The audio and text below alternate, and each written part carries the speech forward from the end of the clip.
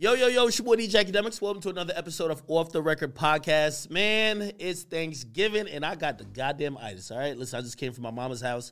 Actually, my aunt's house. We had Thanksgiving dinner over there, but I know you guys probably didn't expect an episode from me, but I had to come on here and give y'all some content as per usual. Now, the reason why I'm definitely doing this, and by the way, Spotify told me, they said, yo, Ak, you could have took a break, okay? They're not trying to slave me out, okay? They said, Ak, holidays, we understand you want to spend some time with your family. You know how to produce content 3 times a week. Every week, you could take a break. Just let us know. And I said, no, I want to keep talking to the audience because I believe we're building something great. Now, first and foremost, I want to send out, my thank yous for the last 3 months, right? We started on September 20th. We released a pilot episode before that went super viral. 6ix9ine and Wack. We've had so many guests that came through, whether it's in LA, Miami, here, or otherwise. We've been on the move. Shit, I did an episode at Soulja Boy's crib in Calabasas. But one of the first people who I have to send a thank you to is obviously the audience. Okay, you guys are just amazing in terms of supporting me whatever I do, whether it was a Green Room episode with Ian Dior, or it was just honestly just supporting every time we were trying to work out kinks, either with audio, with the space, with the set. Some of you guys don't like the receptionist desk. Some of you guys like this. Some of you guys like when I shoot in Miami. Some of you guys just like when I'm on location. It's all good. I want to thank all y'all for that. And again, this is a work in progress. And the second person I got to thank because of that is Spotify. Spotify, I believe that, even though they say no, I believe they took a chance on me in terms of, aligning themselves with someone who a lot of people would consider controversial. Clearly they're dominant in the podcast space, but these days where conversation is limited and also people are, they get mad or getting their feelings about a lot of stuff. A lot of people don't want to get around people who might be unfiltered and opinionated and also just have certain POVs that might challenge or might upset other people. I'm going to be honest with you. We had a long conversation before I ever got into this contract with Spotify, and they're like, yo, Ak, we want you to be you. And I respect that. That's one of the reasons why I'm here as opposed to anywhere else.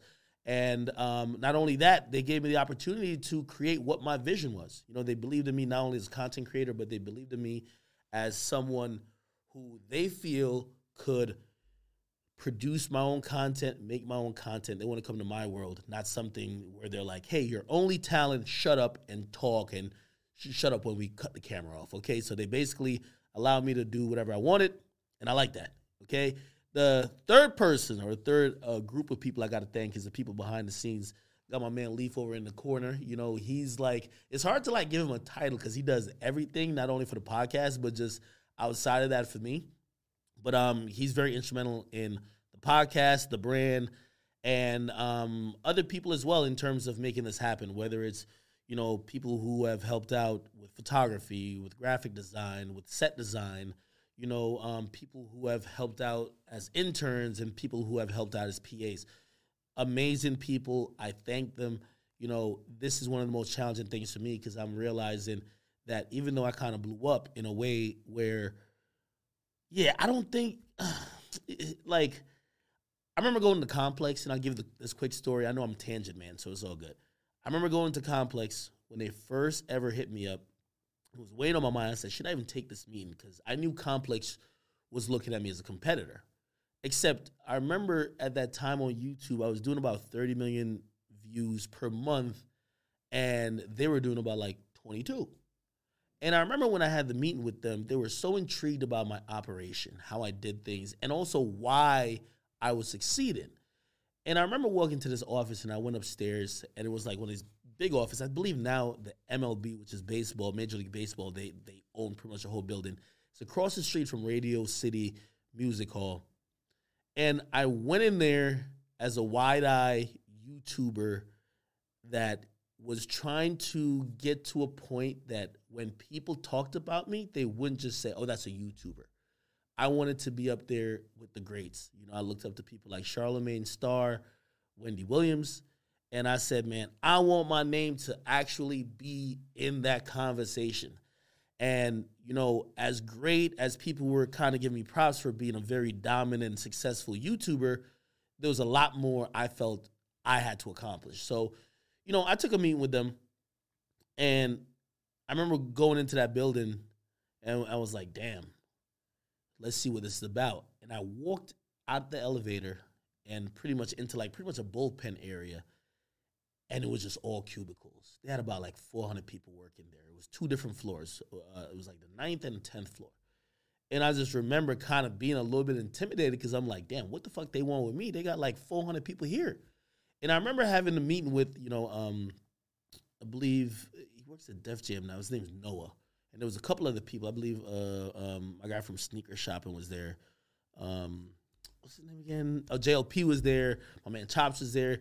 And I remember they asked me, they're like, yo, because they were very intrigued about how I was doing this on YouTube. They said, how many people work for you? And at that time, I promise you, I did everything myself. I was sleeping probably not regular hours. I still don't do that, but I was probably sleeping maybe 3 to 4 hours a day.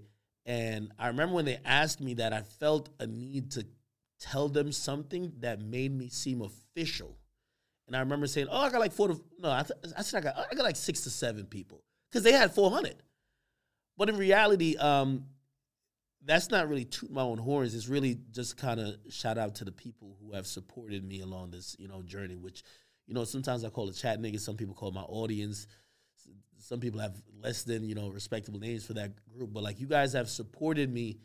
And it made me realize walking into Complex, and especially even at the time, I still have a great relationship with them, but even leaving Everyday Struggle 3.5 years later, I realized, man, the reason why I had those people in the palm of my hands or even listening to me and trying to figure out yo, Ak, we respect what you've done, so we want to do things accordingly that makes you happy, is because of the audience. So that's just one of the things I kind of just learned. But also I learned coming out of that no man's an island. So I think I was thanking the people behind the scenes, but I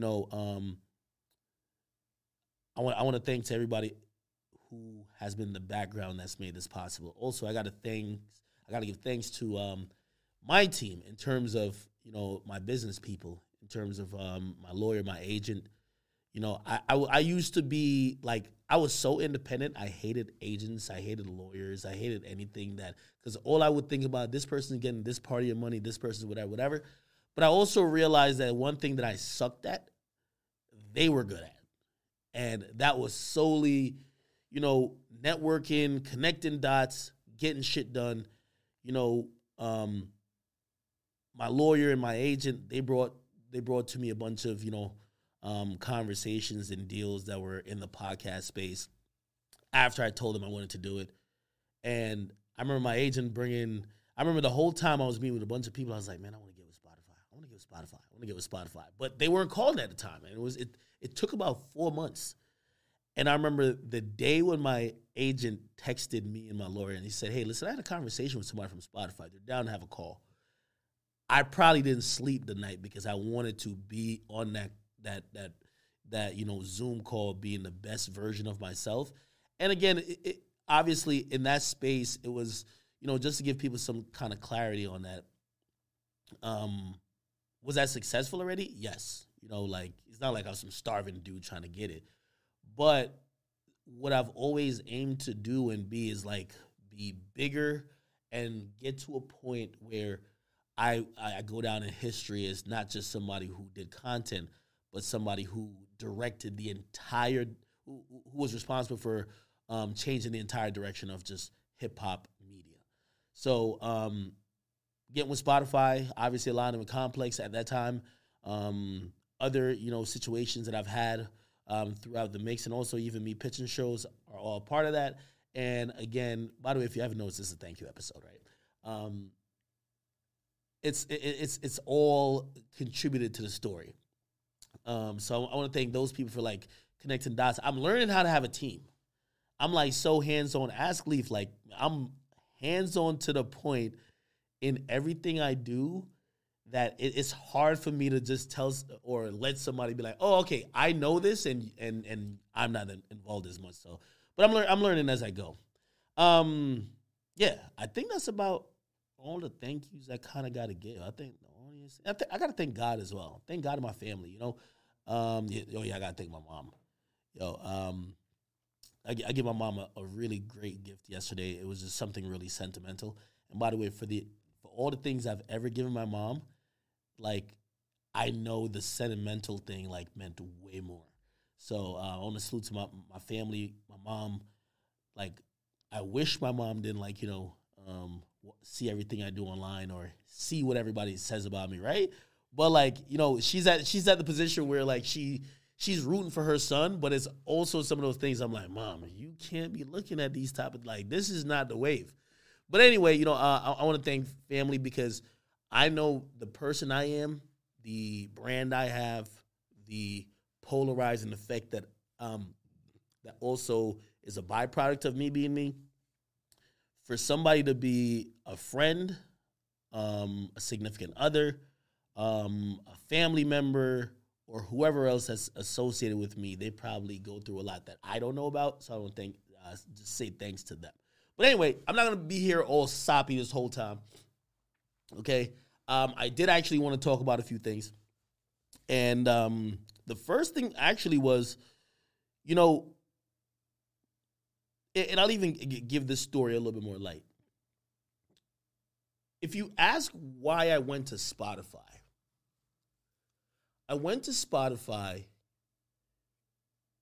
after I had a series of questions answered that made me feel comfortable. It wasn't about money. It wasn't about a lot of these other things that would clearly be enticing to most people.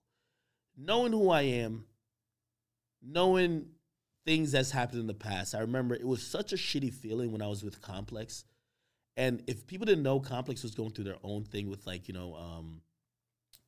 was a bunch of workers there that was accusing Complex and specifically their HR guy and a few other people in the system of like being insensitive to women and kind of also sexually harassing them in a sort of way, right? And the company was like getting hammered by it. Now, at that time, Complex, which by the way, I think they're now bought by like BuzzFeed or about to be bought by BuzzFeed. At that time, they're owned by Verizon and Hearst. And they're going through getting hammered. Everybody's so scared of this cancel culture. Like this company that's worth $600 million or whatever it was worth at the time. They're looking at like, how the heck do we escape this? So they're not really trying to put out statements to take accountability because, of course, if you as a company, I think we've seen that with Vice to a certain extent. They put out certain, things to try to like address whatever was going on with them.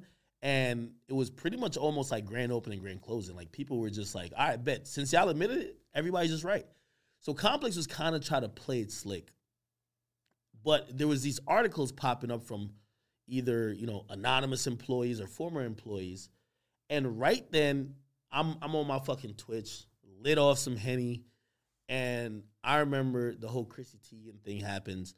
And I remember saying the B word to Chrissy Teigen, or I called her that. And I'm going to be honest with you. Like, because of conversations I've had on the show, because of rhetoric and conversations I've had or how I talk outside the show, didn't think it was a big deal. But Twitter took that, and I think I was beefing. I think Freddie Gibbs was also in the mix. Again, that's another reason I don't like that nigga, man. They built it up, and I remember, like, somehow people asked Complex, like, what are you going to do? And essentially, me and them had a meeting, and they basically said, Ak, what do you want to do? Because this is a serious issue. Now, the whole time, I'm looking at this, like, even at its worst, it's like the Spider-Man meme. Like, nigga, y'all are asking me what I'm going to say about some shit or how y'all are saying how y'all going to deal with this issue with me when y'all are ducking the issues that people have accused y'all of. But I realized they served me up to the fucking, the mob. Like, I didn't have to apologize, but I chose to, because it wasn't that serious to me. Like, you know what I mean? It wasn't like I was like, I'm beefing with this chick. Like, it was some comments I made in the heat of the moment.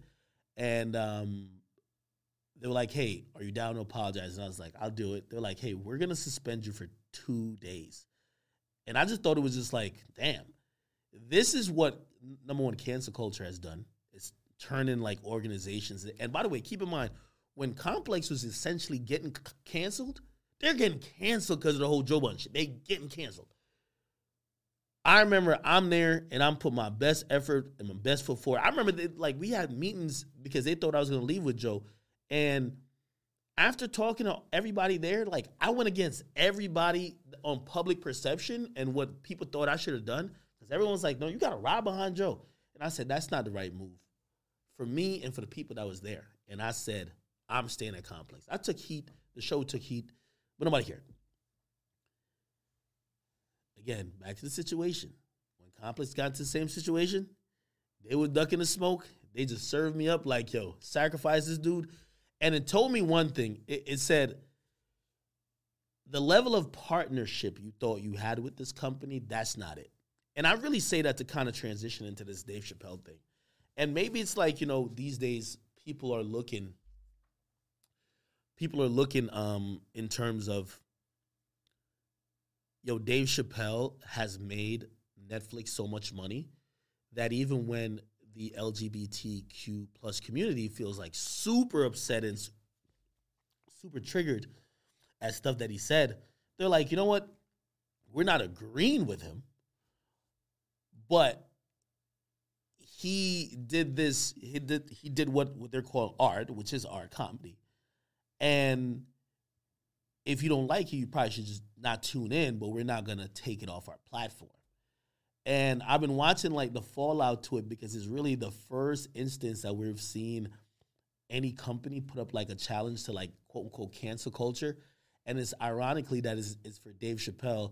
And it's also ironic that it's Netflix because previously, I think Dave Chappelle and Netflix just have a really good relationship. By the way, I think they realize the power of Dave Chappelle. So, I'm actually trying to extrapolate this whole issue. Dave Chappelle, I'm wondering if cancel culture is at the teetering point of getting the fuck you from everybody. Or is just Dave Chappelle. I was listening to, last night, Stephen Colbert, he was talking about it. By the way, if you don't know, he still hosts a show on a major TV station. And he was commenting on the Chappelle shit. And, he was very measured in how he was talking about it. He didn't want to blast Chappelle, but he definitely wasn't backing him up. And for his thing, he was just like, hey, I can't tell people if people are offended, this and third. I can't tell them how to be offended, blah, blah. So, you could tell he ain't want no smoke. I looked at Kevin Hart, and Kevin Hart gave comments about Dave Chappelle basically say I back him up as a friend. And also, Kevin Hart himself got kicked off of hosting the Oscars because of some old-ass tweets. So, cancel culture has affected him, but, maybe because he's seen a minor W for his friend Dave Chappelle, he's like, yo, I'm going to support him as well. But I think we're all in this interesting place to see what the fuck is going to happen. And I think I am too, because, these days, you can't really say shit. You know what I mean? Certain jokes you can't really even get into. Recently, McConan, and he did say I started it. I'll give you out the history of it, right? So McConan, if you don't know, he's a homosexual rapper. He used to be popping. He dropped a song called Tuesday, was signed to Drake, OVO, got dropped, haven't been really seen or been on the scene. And a lot of people call him a one-hit wonder, right? Now, I believe, and let me see if I could jog my memory, because he said I started, which I think I kind of did, but inadvertently, right? So he tweeted out, yo, I started this gay shit. That was his tweet. Verbatim. I started this gay shit. And I was like, I think I posted it and I was like,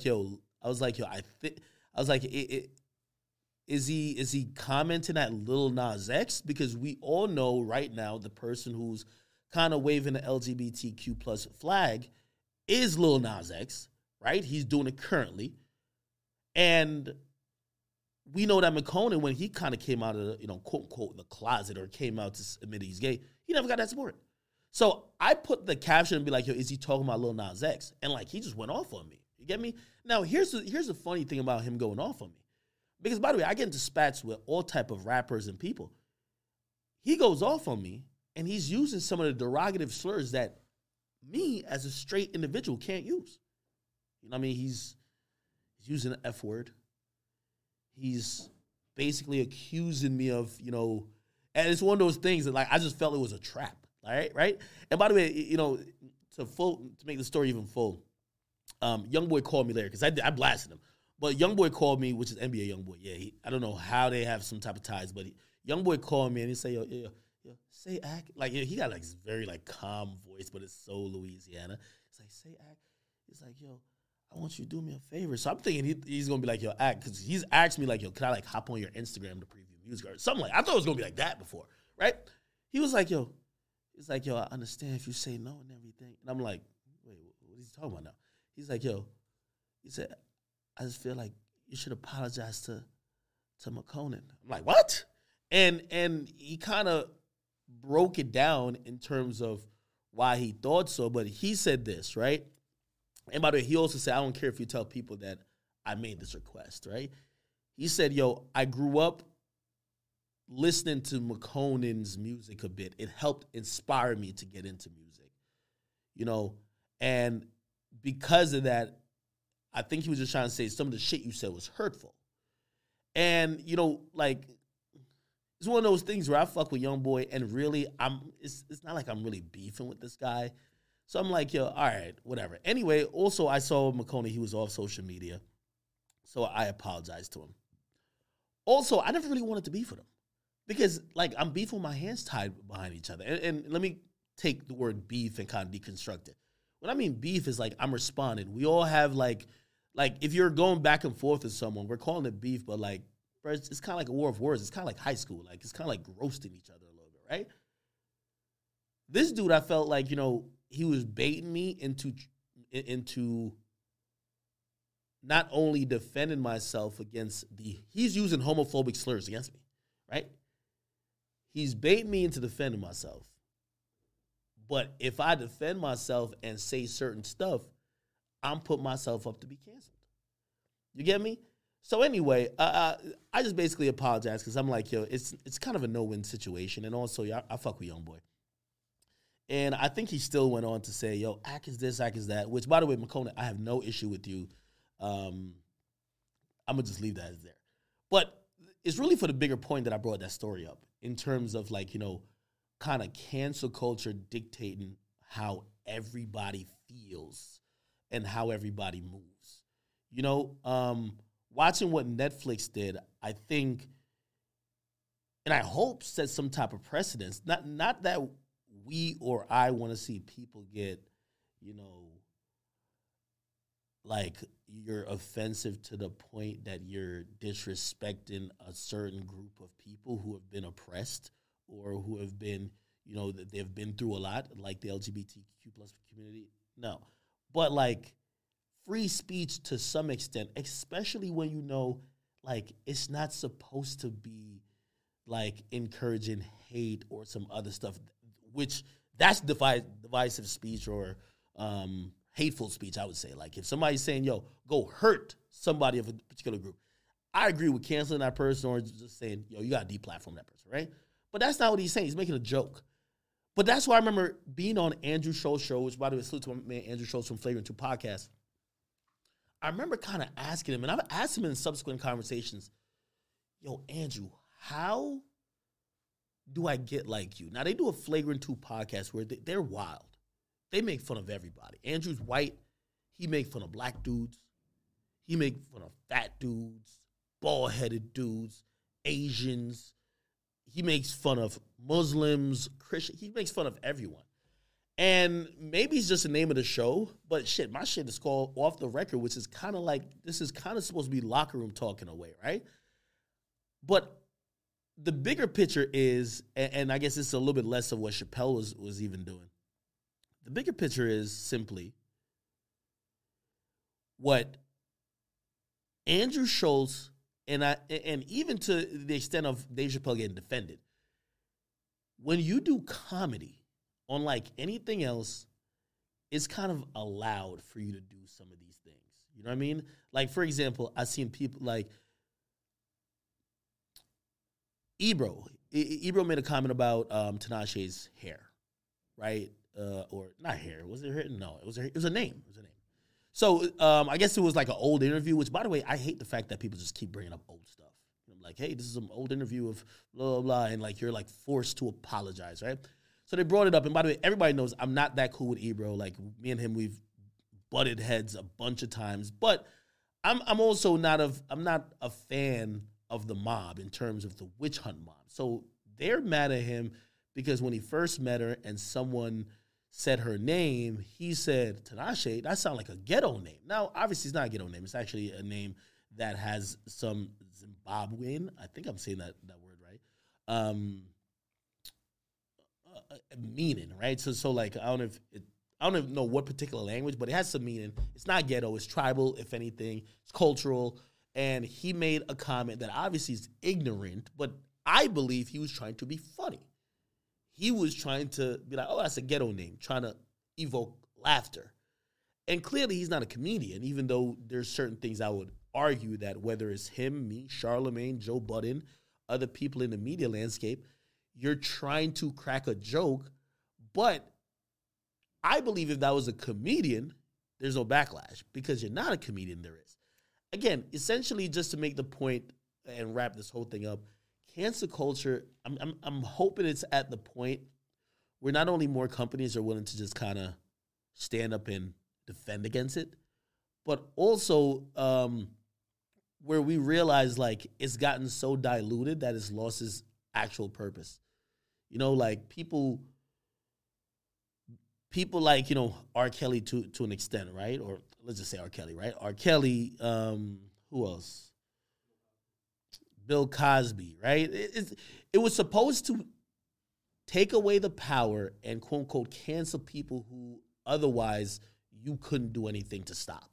And they were monsters. You know, these are people who are, you know, actual pedophiles. These are people who have allegedly raped people. These are people who have done certain things that, you know, they would never be held accountable for if the audience and the mass public didn't put pressure on organizations or whoever they were in business with to say, you have to make an example out of this person. So that's what it was for. But then it became, yo, let's cancel anybody who says something I don't like. Let's cancel somebody for making a joke that I think is tasteless. Let's cancel somebody for being ignorant. I think that's just whack. You know what I mean? Again, if you're going to, and I think, by the way, that's where also the Me Too movement lost its luster a little bit. Like, it was supposed to get out some real motherfuckers who was kind of doing shit that people would either not believe the victim or they were so high up on the power rank, people couldn't even, like, give these stories any type of day of light. But then it became, yo, listen, man, this nigga ain't called me back after he fucked. Me too. Like, it just became everything. So, like, you know, it's kind of cheapened it in a way. So that's just what I think. You know, I came on here and I criticized what Dave Chappelle is doing because I don't think that the comedy he's doing is funny, really, at all. I think he's doing a lot of, he's doing social commentary and pushing lines. And I think it's more about him standing on something more than him trying to be funny. Because, again, I'm not saying a comedian can't talk about some real shit and be funny. But I be watching Dave Chappelle shit, and I'm not even laughing. But I'm like, he got a point the whole time. I do that a lot, not with comedians, though. I do that a lot. Like, I'm used to comedians using tactics of either bullying, disrespecting people, or just joking about random shit just to get a laugh. With Dave Chappelle, it's not that. It's just he has a point of view, and it does make sense. And I think he's just kind of using his platform, which we internationally know is comedy, to kind of get that off. Anyway, I felt like that was a long monologue, but it's all good. Anyway, I do want to say, since I kind of started off on some like serious topics, somebody has to please tell this motherfucker Will Smith to please stop doing interviews. Will Smith did he released like this like I think it's a book or like, but he's done also interviews and like just some of the details in there. It reminded me why niggas like Will Smith operated and lived under the vice or the veil of what the old celebrity ideology was, like, which is keep that mystique. I was down to look at Will Smith as a Fresh Prince until recently. This motherfucker can't keep telling us about the shit he really used to do that we never saw. And now the more and more I look at him, I don't gonna lie, I kid you not, I cut off Fresh Prince the other day. I can't even look at him the same. So in this, I believe the book or some interview, he came out and said that after a previous girlfriend, I don't think he was talking about Jada, but at that time, he was with a girl, and I guess she had cheated. He said he started running through hoes. He was fucking everything and everybody, like within a 50-mile radius, and it began to mentally affect him to where he couldn't have an orgasm, or the thought of an orgasm actually made him want to throw up. And in shit like this, that I'm like, yo, listen, I get it. You know, I'm not, ignoring the fact that Will Smith himself probably got some trauma and shit like that. But why the fuck he keep letting us know all this stuff, man? Like, I really don't know. I think he should tell this to a therapist. I don't know why he's putting this out for public consumption. Like, you know, obviously the life he's lived, the relationship that he's in, like even how they've allowed their kids to grow up to the environment that they claim they love or they're used to. Nobody could relate to that shit. I don't know why he keeps doing it. So I don't know why he keeps like bringing that to light, you know, especially if he's also admitting in these situations where, you know, he said he was so jealous of what public perception of Tupac was back in the day, right? So like it would cause him to, you know, feel a certain type of way about like even the friendship between Jada and Tupac. And maybe he's just a healed motherfucker, but I just can't understand why the fuck he keeps telling us this shit. You know what I mean? I just think it's kind of embarrassing at this point. And I think everything that I've heard from Jada makes her look like a boss. Like, she's always playing him. I've never heard anything that makes it look like it's never made her look a little weird. So that's why I just can't understand. So, you know, maybe he's going through some real shit that we don't understand, or maybe like publicly venting is a thing, which, you know, obviously my opinion don't matter at that point. But for the sake of me being a fan and public perception, man, I want to stop hearing these cuck stories by Will Smith. I don't want to hear how you can't pleasure or satisfy your wife. I don't want to hear about you throwing up because you're thinking about busting a nut. I want to hear about you were fucking threatened by Tupac when it came to your wife. Like, I don't want to hear that shit. Like, we're looking at you as Fresh Prince and what other movie that's mad dope that we look at? Independence Day. I Robot, but he wasn't doing nothing with no like women in it. Like, I'm talking about like he came across like the cool dude. Like, he was a cool dude that was clean cut enough that didn't have to be thugged out a gangster. But now when I look at him, I'm like, yo, this shit was all a facade. Like, and by the way, that's probably on my side because I'm trying to have him keep an image that he's clearly saying, nigga, that was not me. But I would rather him do that and just shut the fuck up and ride into sunset. I don't know, man, but Will, please stop it, brother. Please stop it. I mean, on a lesser note, I really think what we're going to find out, but I think we're finding out now, is that Kanye's on some Will Smith shit. In a little bit of a type of way. Kanye, every time we hear him these days, he kind of just seems, you know, and by the way, I love Ye, but like he seems a little bit unhinged. You know, recently, apparently they were going through a divorce. You know, we saw like a bunch of filings back and forth that they were going through a divorce, but also we saw, and this was confusing to like us fans. And by the way, we're judging people's relationships, but it's not like we're fucking going to investigate. These people are also marketing their relationships. They're pushing in our face. So as much as I would be like, yeah, this ain't our business, it kind of is. You know what I mean? Like, these motherfuckers have promoted this shit a lot. Like, for example, Kanye, when it came to Donda, we heard about a divorce. Then we see Kim K in a wedding dress. So many people assume that, they were kind of like bringing it back together, except all of a sudden now we see her with Pete Davidson, man. I'm really repulsed for Kanye, but I think Kanye is getting the Will Smith treatment a little bit. You know what I mean? Like, Kim K now compared to Kim K when he got with her is two different people. You know, I've told people, like, I have the utmost respect for what Kim K is doing these days. She's putting her name, reputation. She's going to bat for people on death row. She's trying to get people pardoned. She's as active as anybody in the prison reform system and trying to use whatever leverage she has as a celebrity and whatever power to talk to the people who are actually in power, whether it's the president, whether it's someone who could change a law, whether it's someone who could lobby on the behalf for someone who's not getting a fair chance. And I'm going to be honest with you, I definitely don't even look at Kim K in terms of her past and how she was looked at as like, oh, the chick who broke onto the scene with some sex tape. I look at her like a boss. Like, you know what I mean? There's so many people who have gotten that type of stature, and once they're like these divas that kind of like are, you know, at least in fans' mind, whether it's from singing or whatever else, acting or whatever, people just think like, oh, they're bigger than life. These motherfuckers don't do shit, especially on the social realm. They sit back, disappear because they're rich as fuck. They definitely, you know, and by the way, not to say they don't probably silently do some things, but they're not putting their name and reputation on the line and speaking up on behalf of people as much as I see Kim K doing. So I gotta give her some credit. And that's why, like, it's changed the whole perception of how I would view her. But anyway, I do think that kind of goes into the fact that, man, she probably look at Kanye very different now. You know what I mean? Like, I think when Kanye started acting a little crazy, and by the way, he's always done that.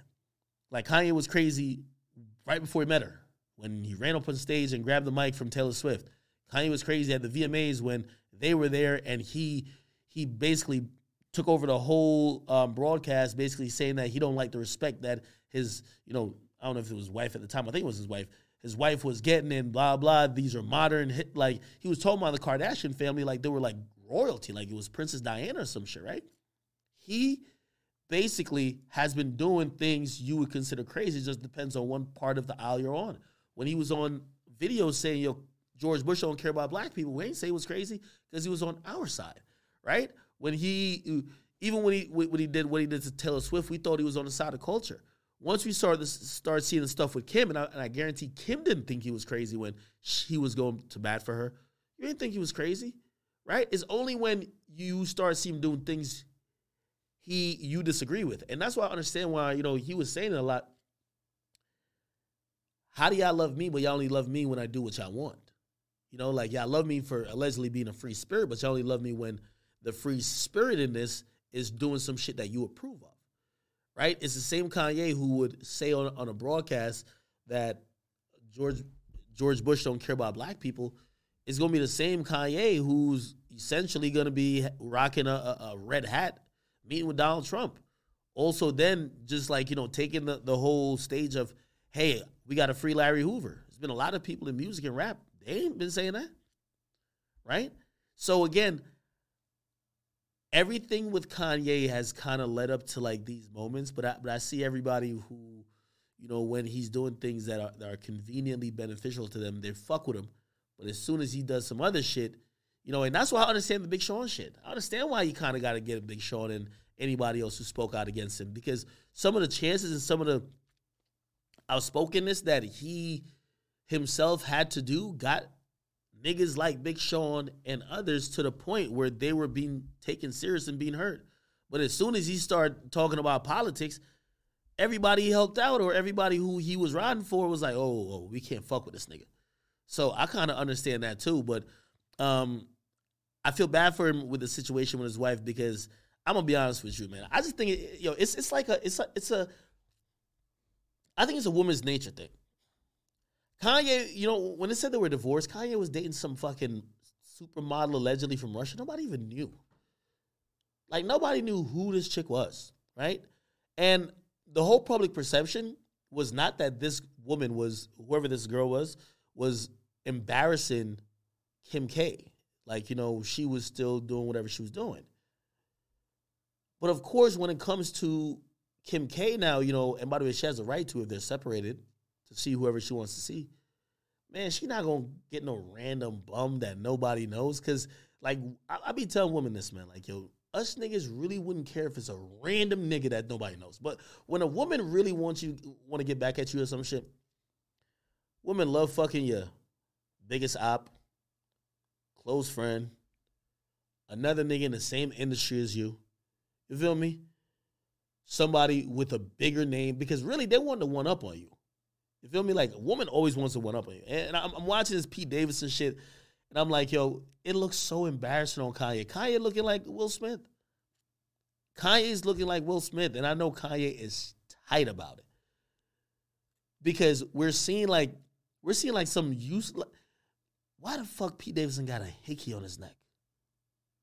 Why the fuck you taking, like, you have 4 kids to Kanye? Why are you taking these hot tub jacuzzi pictures? By the way, she could have rocked out with homie in silence. And by the way, for everybody like, oh no, like she's not being public with his paparazzi. Yo, let me tell you this, man. You know how many celebrities that I know that are dating that nobody knows date? And even to the level of Kim K. If somebody don't want to be seen, they know how not to be seen. When you're walking with someone to a car, they see the flash. It's in darkness. They see the flash. They know people are watching them. They're cool with it. Kim K wants it to be known that she with this dude. And I'm going to be honest, it looks horrible on Ye. It's definitely a double standard because when Ye was dating whoever he was dating, I don't think it looked bad on Kim K at all. But I keep going back to the same fact I keep saying, yo, woman try to one-up you, man. Like, this is another one, too. Leaf, you seen this shit? Motherfucking Lil Baby and Sweetie. Like, now, I'm not absolving Lil Baby, by the way. But let's be very clear. Lil Baby was rumored to have some issues with the Migos. Rumored, okay? There's a lot of rumors going on. I don't know if these are true, but we heard stories of maybe a little kerfuffle with my nigga Offset. A little war of words. We saw some posts and deletes. I would even argue that maybe Migos got a song or two kind of, sending some jabs. But it looks like it's a managed situation. Regardless, they were going back and forth a little bit. Now, Saweetie was dating Quavo. They were the relationship gold people. It was like all beautiful. They were like Shade Room's finest. Granted, Saweetie, if you ask me, burnt out when she was like, yo, she's down to have a threesome with another nigga, like burnt out. But anyway, after the elevator incident, her and Quavo separated. When she separated with Quavo, right? You mean to tell me, and by the way, to be fair to her, we did apparently hear that she was with, like, there was some nigga who was in, what's the name of that movie? It was on Showtime. It's something with a D. Idris, you know what I'm talking about? Nigga, y'all know the guy, man. It was a very, Snowfall. You know Snowfall? You don't know the character? Snowfall? Google the nigga's name. You know what I'm talking about? Who? No, not like his character name. Idris something.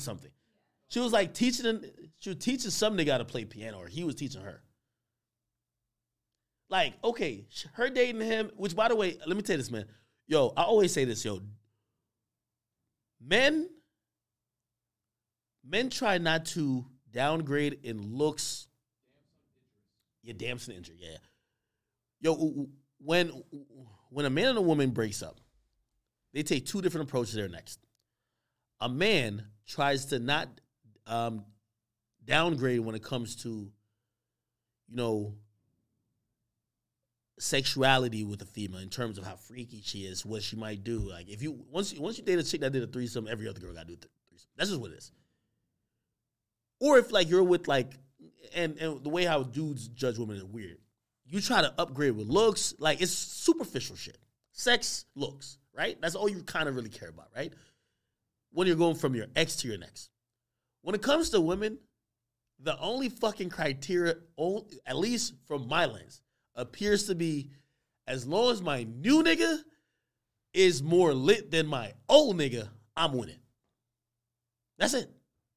You get what I mean? So that probably explains why we don't even know who the fuck Quavo has dated since. But of course, Saweetie, she's been linked to some top actor.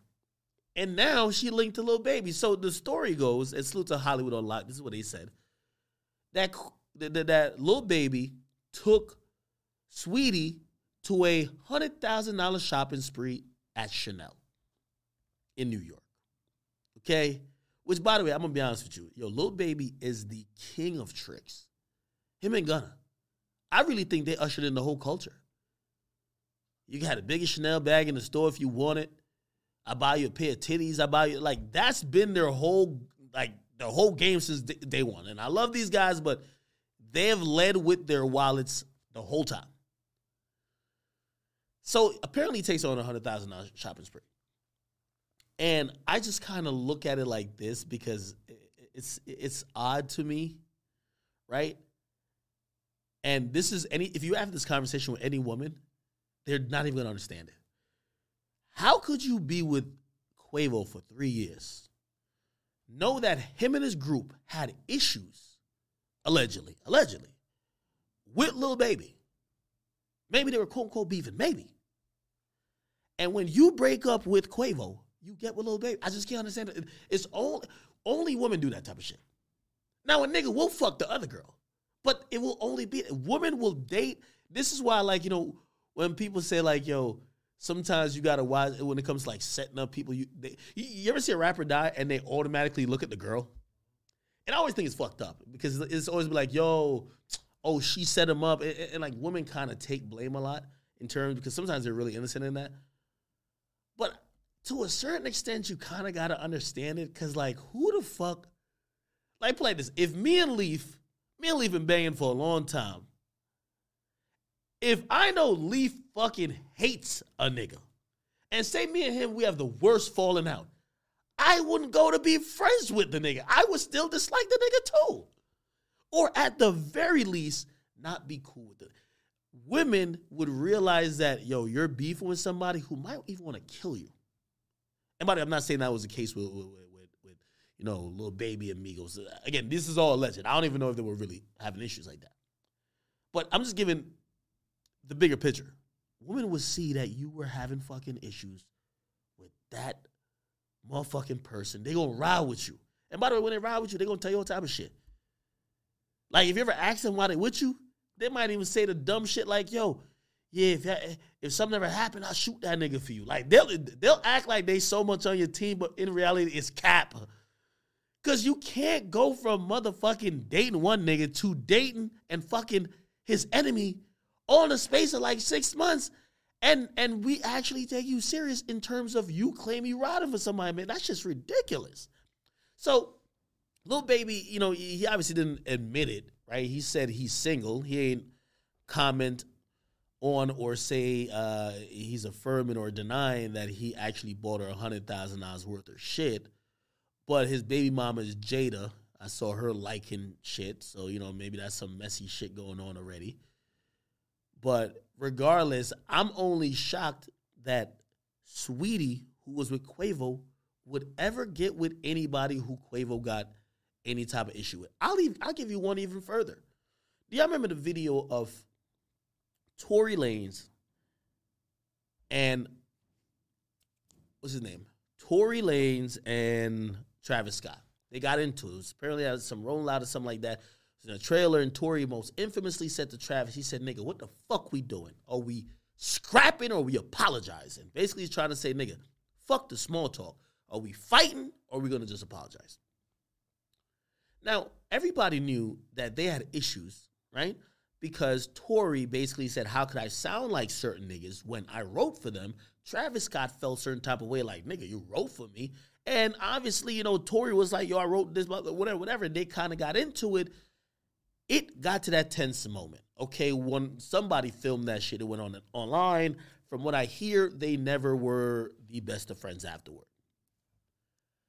Kylie Jenner got a kid for Travis Scott. And come the fuck on. I don't care what Travis is doing. And by the way, you know, remember they were together and then they broke up? This is after birth of Stormy. But it feels like only the woman you got to explain shit like, bruh, I know we're not together, but don't be around Tory Lanez. Like, I don't like the nigga. You get what I mean? And by the way, I'm going on the information I know. I don't know if they piece it up or nothing like that. But just think about it. Think about when the whole shit happened with Meg Thee Stallion, Tory, and Kylie. Kylie invites Meg and Tory. Kylie and Tory was on quarantine radio in a pool. Like, do you know how that boils your fucking blood as a nigga? Your baby mama with the nigga who you fucking hate. She's in a pool on live with him. I'm telling you, only women do shit like that, man. I've never seen a nigga do some shit like that. Or maybe it has been done, but I don't see it frequently.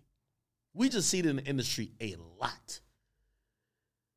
Now, I feel like I'm just talking about too much relationship shit. Y'all want to salute to Fetty Wap. Hopefully I get Fetty Wap on the podcast by the end of the year. Fetty Wap is actually, he just did a whole little situation or a little interview with my man Fat Joe and his show on like Instagram Live. And, you know, he's kind of talking about like what happened to the whole, 1017 movement. You know what I mean? Was it 1017? No. Was it 1738? 1738. I was about to say 1942, man. This is how long it's been, man. Yo, but salute to Fetty. He's a Jersey legend, man. Yo, but Fat Joe asked some real questions. He was like, nigga, what the fuck happened to you? Like, it felt like you disappeared. And we hear from Fetty the same story I hear from everybody in the game. And this is my advice to young artists. Watch them contracts you sign. If you ever want to know what happened to Rich Homie Quan, what happened to Fetty Wap, what happened to, hold on, who else was really hot that we don't see them again? I'm going to be honest, even Namir, I'm going to give Namir that too. Most of these niggas signed the deal, got super hot with the deal, and once after the first or second album, when they started asking questions about the deal they signed and wanted to be their own boss, their career suffered because as an artist, the only leverage you have is, well, until negotiation or renegotiation is complete, I won't drop music. Meg Thee Stallion, you know why Meg Thee Stallion's back and forth to court with, her label, Hall Crawford, and was it 1501? I believe that's what they're called. Because Meg knows she can't stay on the sidelines for 2 years dropping no music. So she wants to put out music. Her labels are usually saying, listen, if we feel you finna leave or you trying to cut us out of the situation, nigga, we'll get you cold that you have no option but doing what we want. Because we approve when you drop music. So that's why you see Meg Thee Stallion having to take them niggas to court like, yo, put an injunction on whatever they doing that I could put out music. Because if Meg don't drop music for 2 years, she gonna get cold. But think about what like Fetty Wap and think about Rich Homie Quan. Rich Homie Quan was having an issue with what was the name of the record label? God damn it. They also signed YFN and Lucci. Think it's a Game Entertainment. He claimed that all the money made from My Nigga basically went to pay the CEO hella money. The person who owned the label used his money to buy houses, all type of other shit. Once he realized that he wasn't getting a lot of the money, because a lot of people, and by the way, salute to Meek. Meek ain't the only nigga not getting paid from their music. The majority of these niggas don't get paid for their music, right? So he's just one of the people who admit it. But most artists, when they're not getting paid, and they're like, they seen all the platinum plaques come in, and usually your label buy you a car or something like that, but you're seeing zero money. So you get a fucking Porsche, you get a G-Wagon, you get a Lambo, which is quote-unquote a gift, but also you just haven't received a check. Like, imagine working at a cookie shop, and instead of them giving the paycheck, they say, yo, we're gonna give you like 50 chocolate chip cookies. That's your pay. You'd be like, what the fuck could I do with this? Essentially, you're always dependent on the label.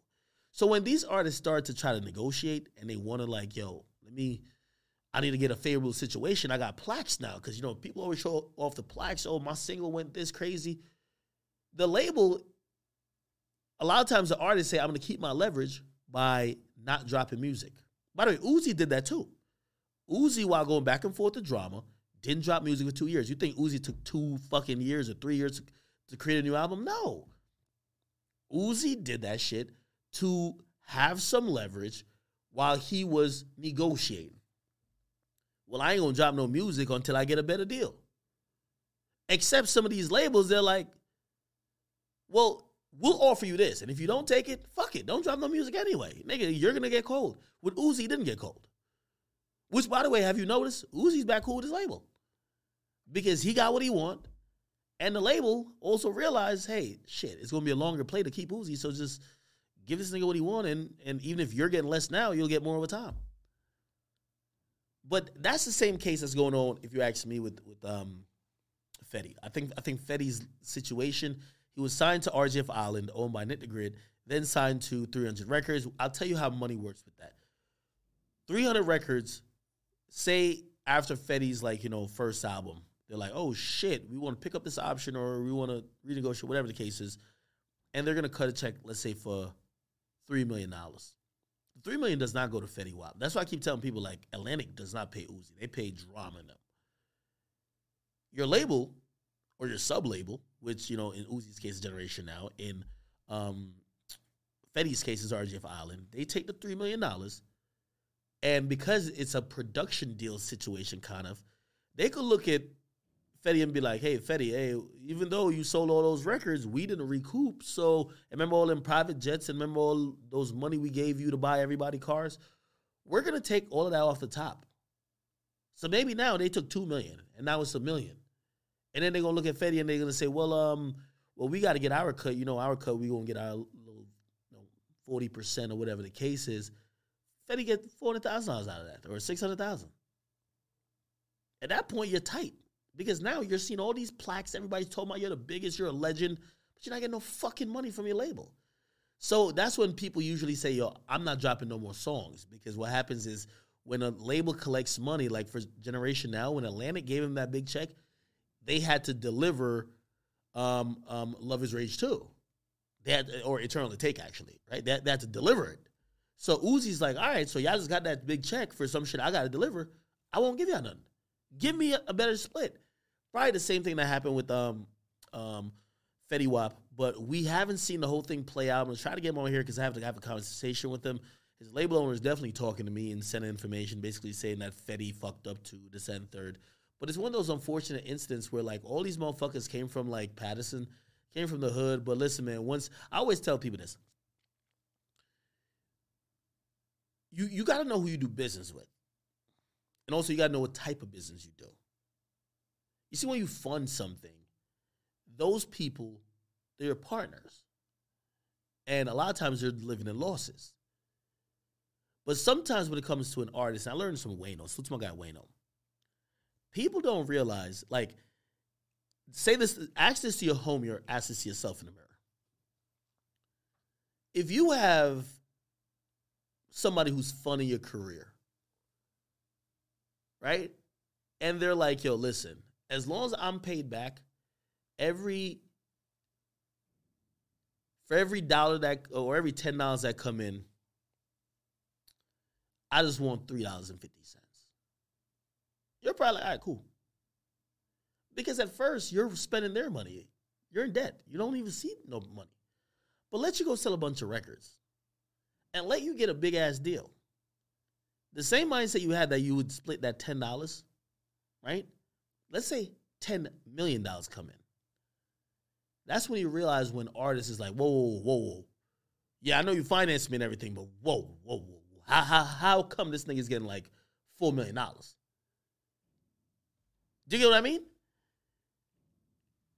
Artists and usually people in entertainment, they don't realize that when you have a true partner who have been financing or doing other things for your career, no matter if it's $1 or $1 million or $10 million, they got to get split. So, whatever their issues are, hopefully they get it fixed. But if not, man, come up to the podcast. I want to talk to you about it, all right?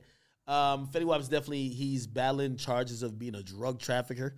He spoke about that briefly. Looked like he's prepared for whatever consequences. But also, like, he's been sending mixed messages. It's not like he's been trying to, like, say that niggas should have took the charge for him or niggas should have put him in that position. Obviously, he probably, I guess he's a street dude. He's gonna abide by the no snitch clause. So he's gonna go down like a gangster, however way that is. But if I'm reading between the lines, he's kind of sending some signals to say, man, I shouldn't even be in this position to get locked up by no feds or for no drug trafficking. I'm a musician. However, such is the case. You get me? I got a few more topics, and I want to do some just rapid fire, non-deep dive on these next topics. First of all, the Summer Walker and Boosie thing. Summer Walker recently just got a tattoo of her old nigga, now turned new nigga, on her face. Okay, she was with London on the track. She had a kid with him. She made this whole album called Still Over It. Basically, like, it's like the female anthem of, like, yo, I was with some dog-ass nigga and fuck these niggas. It's like one of those albums, like, I don't know if it's like Keisha Cole-esque, you know what I mean? Or like one of those, like, I'm hurt joint. But it's doing really good. Like, women love it. She's not with London on the track no more. She's back with some dude she used to be with. But she immediately just got a tattoo on her face of the nigga's name. The nigga, of course, got matching tattoos. He got a tattoo of her name, but nobody gives a fuck about him. Nobody knows him. This led Boosie to tweet out, nigga, we're not believing it for a second that she just got back with this dude and she tatted his name on her face. Keep in mind, she had a baby for London. I think she has a tattoo of London, but it's definitely on her face. But she just got back with this dude. She tatted his name. Boosie made the proclamation that she cheated. She was like, yo, he been fucking her for a minute, right? And I'm going to be honest with you. I'm inclined to rock with Boosie, man. Yo, this is why I fuck with Boosie. Boosie always give it up what's the obvious. Now, I'm not saying it's necessarily right, but it's fucking self-explanatory. Like, it just makes sense. If you're tattooing a nigga's name who you claim was the ex before your baby daddy who came in between, and you were tattooing his name after just breaking up with your baby dad not too long ago, nigga, you was probably fucking that nigga every time you had issues. I believe Boosie on this, okay? Now, Summer Walker hasn't really, like, she's not going to confirm it, but, like, she hasn't really came out and really addressed it. Regardless, man, I'm rocking Boosie with this one. I'm sorry. Leaf, come on. You got to believe that. Fucking that nigga, right? Been fucking him, doing the whole shit, man. I'm not believing that shit. Anyway, also, real quick on some sports, man. I was trying to do some sports betting. I've been losing too much on sports betting. I stopped. But salute to my nigga LeBron. First of all, two things happened with LeBron this week. He had the fight with, or not even a fight, like he hit this other player in the eye. The dude was acting like a fucking girl. Like, of course he was bleeding, which was definitely a bad foul. But he was trying to act like he was trying to fight LeBron. You know what I mean? And I think LeBron did the best thing. I always got to give credit to a nigga like LeBron and even Jay-Z. Like, at no fucking point in LeBron's life have we ever seen LeBron snap. I'm wondering how much like a robot LeBron is. Like, LeBron literally has lived a perfect life. The last scandal about LeBron we've heard was that LeBron, remember he had got a Hummer right before he left high school? And people were like, is he getting paid? But we've never heard like a negative scandal about him. Now, of course, you have certain opinions that are political that people might, not like or like. But we've never heard like a scandal about him cheating on his wife, him abusing anybody, him being mean to his kids. We just have never heard nothing bad about this nigga. And like in all the moments of sometimes, I can admit, man, at times you snap. And when I mean snap in terms of like if somebody's saying something to you, you might just snap and be like, fuck you, bitch ass nigga. Like, we've never even had that with LeBron. We've never had LeBron just be human. And I got to give him credit because like the brand he's built, I'm not saying it would come all tumbling down if some of these things were happening. But like, look at Tiger Woods. Like, yo, Tiger Woods had like the whole brand of Nike golf on his back, and then we found out that he had some side hoes, and the shit was over. Like, we just instantly knew, oh, this nigga was not the person who he was portraying himself to be. He's been a fucking fraud. But we look at LeBron, and he's always kept it together. Like, his family life always looks happy. We don't have no side chicks, no nothing. His wife ain't subtweeting him, They're not going through shit. He's not like a bully to people. He seems nice. He's building schools. And I gotta keep it 100 with you. I give that nigga A plus for brand management because he's never done anything to make his brand look iffy or shaky at all. Okay.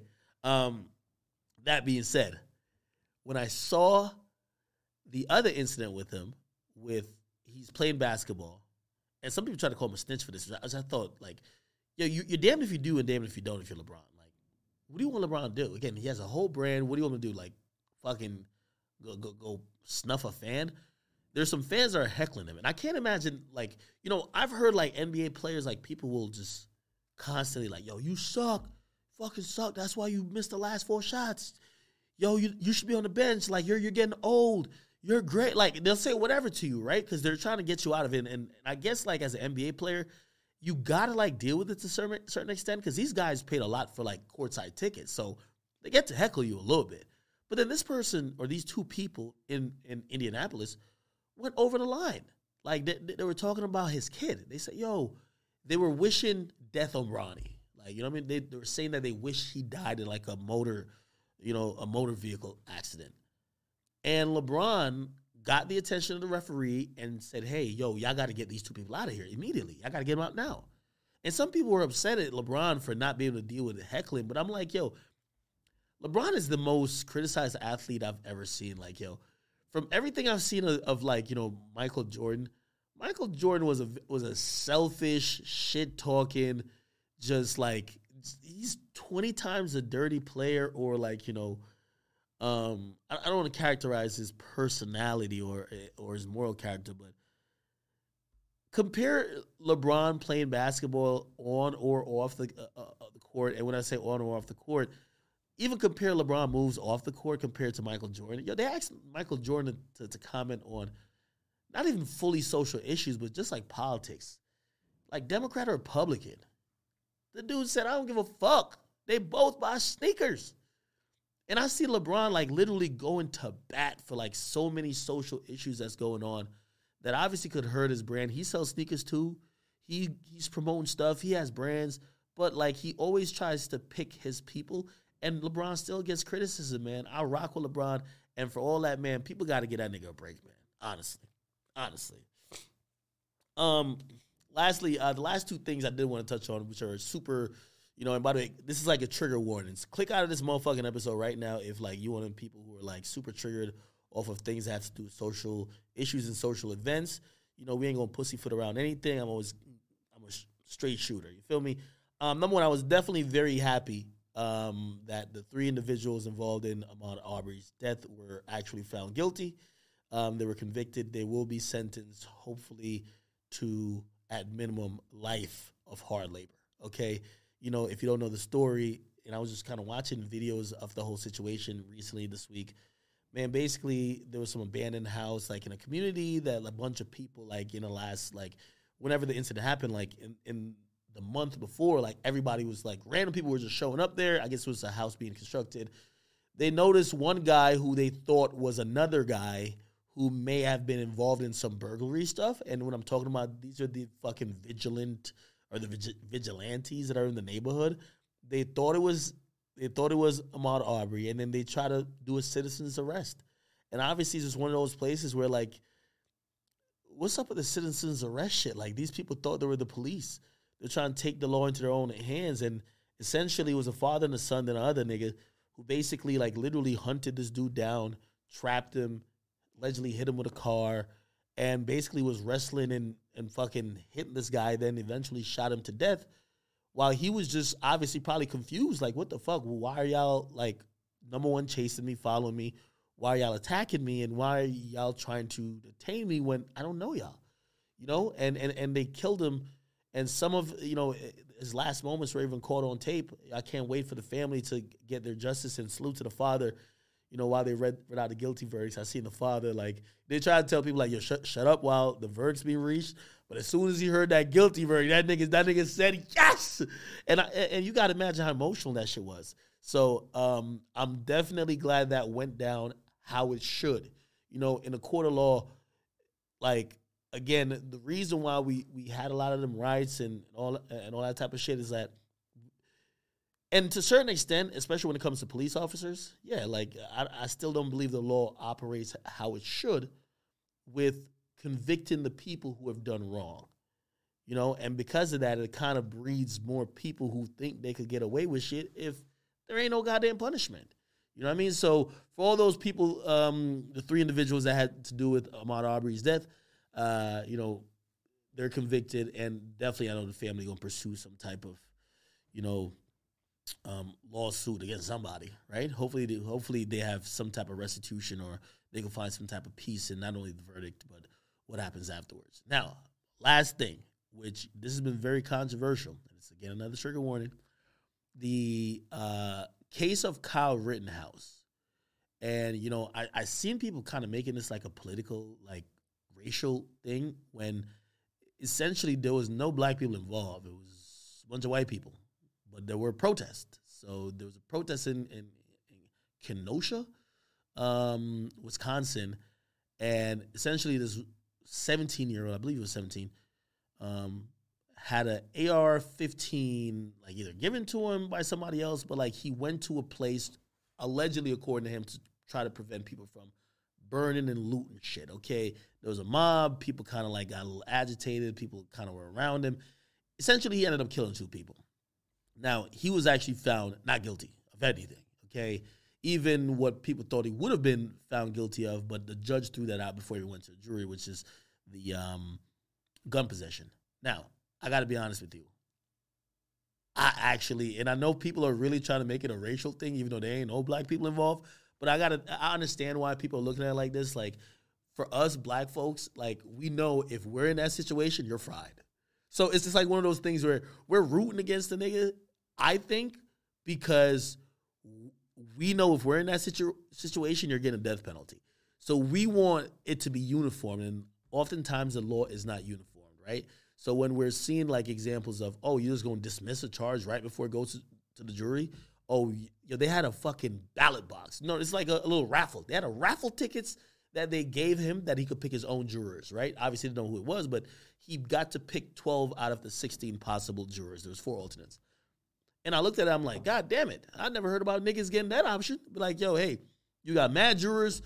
Reach your hand in the box and pick 12 cards, and those are the people who judge you. But I'm going to keep it real with you. So I told you, trigger warning. I agree with the verdict. Okay? Let me tell you this, man. Number one, if you have heard me speak within the last recent months, I'm huge on self-defense. Now, I know what you're probably saying. It's not necessarily self-defense with this kid because he brought a gun to a place where he shouldn't have had a gun and this and third. But just overall, let me just say this. And I listened to some of the details of the case. Well, first of all, the law fucked up by not making it actually illegal for him to have the gun. So it should be illegal for him to have the gun, but according to the law, it's not. That's why the charge got thrown out. But I'm going to keep it real with y'all. If there's somebody with a gun and people are rushing that person and are aggressive enough where it could be even said or thought of that you could possibly take that gun from that person, and that person is in legal standing, which means they're either at their home or some place that they're legally allowed to be, what do you think that nigga got the gun for? It was not for, like, to scare you. He's going to use it. So, again, I'm going to be honest with you. The motherfuckers who rushed him, it's their fault. Like, y'all should have, like, he has a weapon. What do you think he was going to do? He's going to gun butt you? He had a lethal AR-15 in his hand. So, again, when I look at that, that's very unfortunate. That's an epitome of what, you know, the heat of the moment, being agitated, a lot of testosterone, you know, going back and forth, you're not making rational choices. Listen, for anybody who's watching this, I don't care if the person's racist or not. If you see somebody with a gun, don't dare them to shoot you and rush them. Like, come on now. If the nigga kills you, like, it's going to be the case. You know what I mean? So, again, I really had no problem with that verdict. Of course, the kid is painted as a racist and obviously showing up with Donald Trump in some type of office. It's not going to help that. But I look at it as a straight self-defense case. So, was it a racial issue? You could say the riots, or maybe why he had a gun. Maybe he thought that, you know, But I think that's even overstepping the line. Like, maybe he thought that black people were going to be out there looting, but he didn't confront black people. He confronted some white people. So, again, I have no problem with that verdict going down like that, man. That's just what it is, okay? If you see a nigga with a gun, please don't rush him. And you can't be on video talking about how you're going to take the gun from him. I'm sorry. Like, that is not decoration. So, other than that, not mad at all. I can't even lie to you. I know some of y'all might be triggered by it, but it is what it is. Okay, I'm a law and order type of person, at least when it comes to that. Anyway, chat. Man, why am I feel like I'm on stream. I said chat. I will see you guys here back on Monday. We're not taking any days off. And this is a decision made by me. Spotify has asked if we want to take a week off or whatever the case is, because contractually we're allowed that. But I'm choosing to make content for you guys. Okay? You might get a solo episode today. Monday, you might get me and 3 guests. Wednesday, you might get me and whoever else. But we're going to keep this whole train moving. And I want to thank y'all for watching. And also, please make sure you follow us on our socials. Follow us on Spotify here. We're trying to get our followers up. And when you're following us, whenever you're on the app and we drop an episode, you get a notification. You got to hit that notification bell as well, all right? Hey, any last words from you, Leaf? Yeah. Listen, enjoy your holidays and be safe. And hopefully we just get some more music. I feel like we're wrapping up in music for the rest of the year. But until then, I'll catch you guys Monday. I'm out.